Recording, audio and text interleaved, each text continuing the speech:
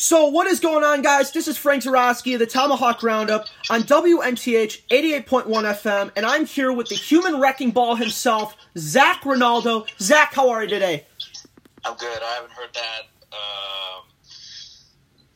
being told about me for years, man. Hey, it sticks. It sticks for a while, and it sticks for a reason.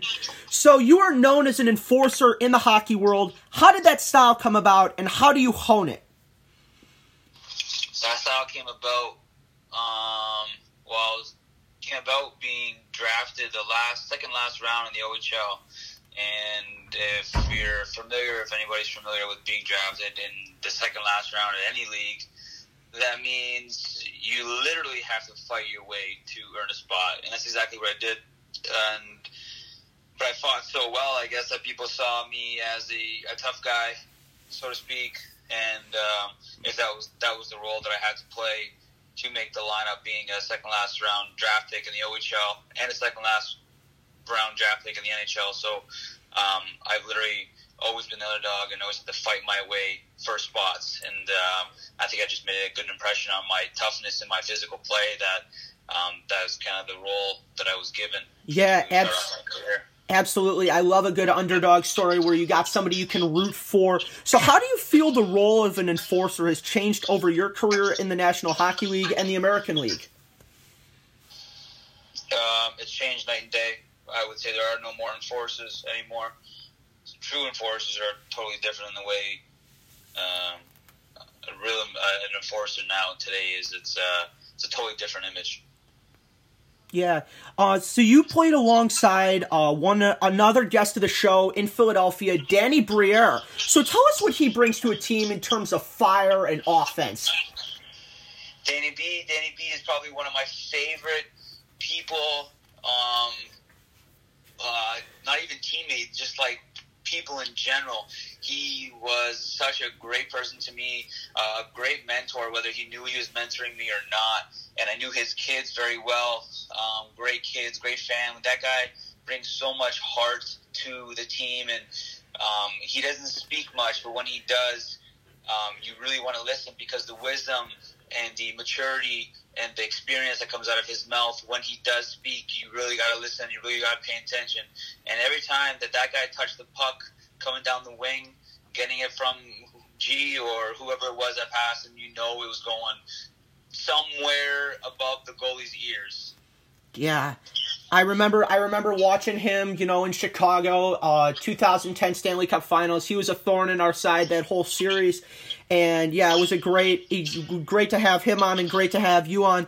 So being an enforcer and a big tough guy in the league, you've been in a lot of fights, obviously. What is your most memorable or favorite fight you've been in? And give us a little blow-by-blow that was going through your mind during the fisticuffs.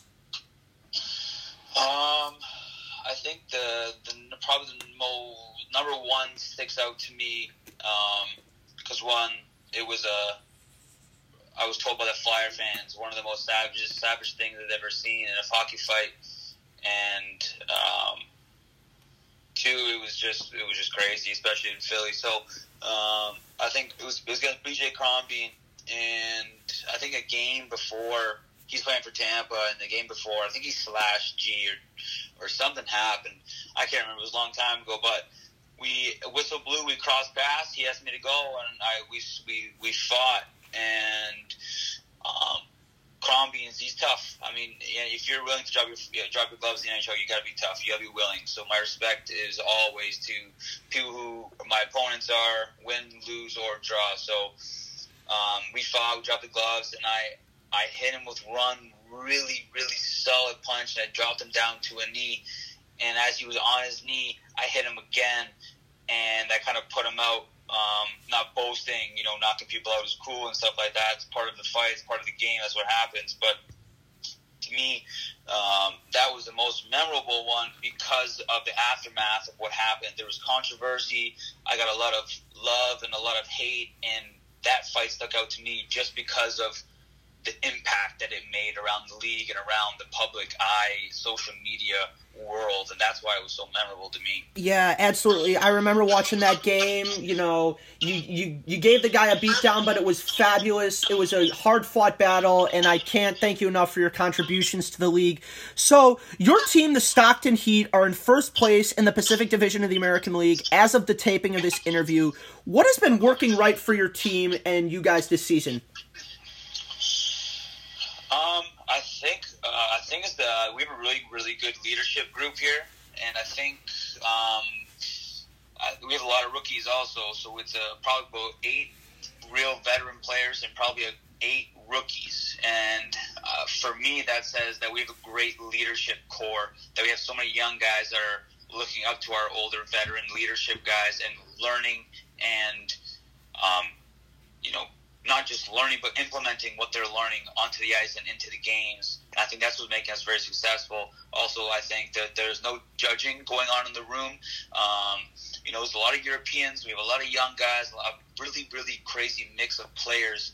And, there's no judging. We kind of just, everyone's kind of the same person, and we all like the same things, and we all have a really cool bond, whether we know it or not. I think that bond is just there because there's no judging.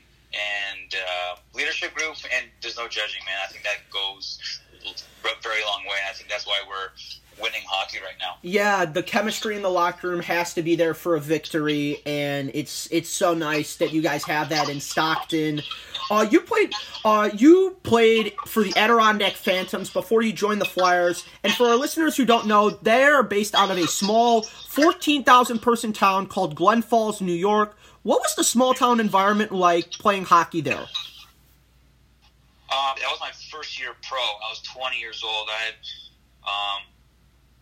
really had no idea what pro hockey was like, so I just knew, the rumors about the AHL, it being so, what it was back then was called the Jungle. Then the Jungle would entail the atmospheres at the rink and the atmospheres outside of the rink. So I was kind of, I wasn't looking forward to it, but I kind of knew the sense of what it could be like. It was actually really cool because at first, we didn't have many fans, but as the season grew, the fan base grew, and every fan there was so loyal. And for me, I was 20 years old and rookie, so to speak, tough guy. So I fought, almost every other game. And the love that I got from those fans, because they're so loyal and they're so, they come from a small town, so I'm assuming, hardworking people, they like that rough and tough player who plays with a lot of heart and that will stick up for himself after a big hit. So that was a really cool place to play because those people were hardworking 9-to-5 people who sometimes needed to go to watch a game and watch a player, put a beat down on someone or hit someone or just play with passion because that might help them, kind of go help them what they're dealing with on their day-to-day basis. Those are the people that I play for. I play for the 9-to-5 workers at home that are working their ass off and, have to do what they have to do to survive. And I'm doing that right now, too, for them. Yeah, I can't agree more. You seem like this really passionate guy, and it shows on the ice when you're playing. If you want to publicize yourself to our listeners in Chicago, anything we should know about you now, publicize yourself on the airwaves in Chicago. Go. I got nothing to me, man. I'm just a raw, down-to-earth person.